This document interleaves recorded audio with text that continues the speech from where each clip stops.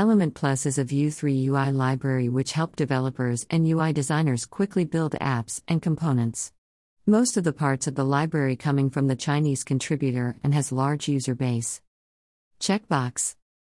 Element Plus allow us to use dedicated L checkbox component, which is very easy to set up model and retrieve user response from the UI. What about a list of checkboxes? For using group of list boxes in Vue 3 or Nuxt 3 apps, consider the L checkbox group component. In a regular HTML, we need to use form for reading input from checkboxes.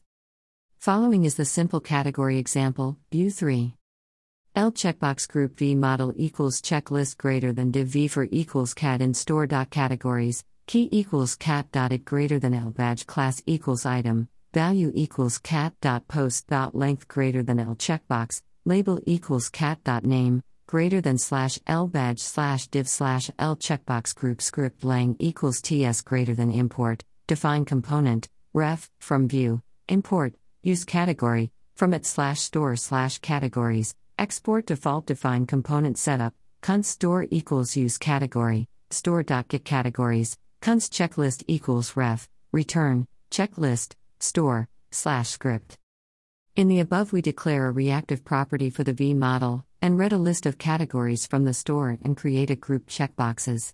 When the user tick the boxes, L checkbox group, the value is added to the list. L checkbox filter. What should Element Plus Nuxt 3 plus Sass package.json look like?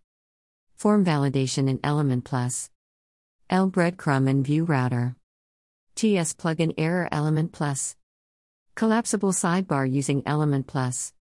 Add a loading animation in L container in Vue 3. Quickly set up Element Plus UI for Vue. How to use icons in Element Plus UI. How to add flexible container in Element Plus, Vue 3.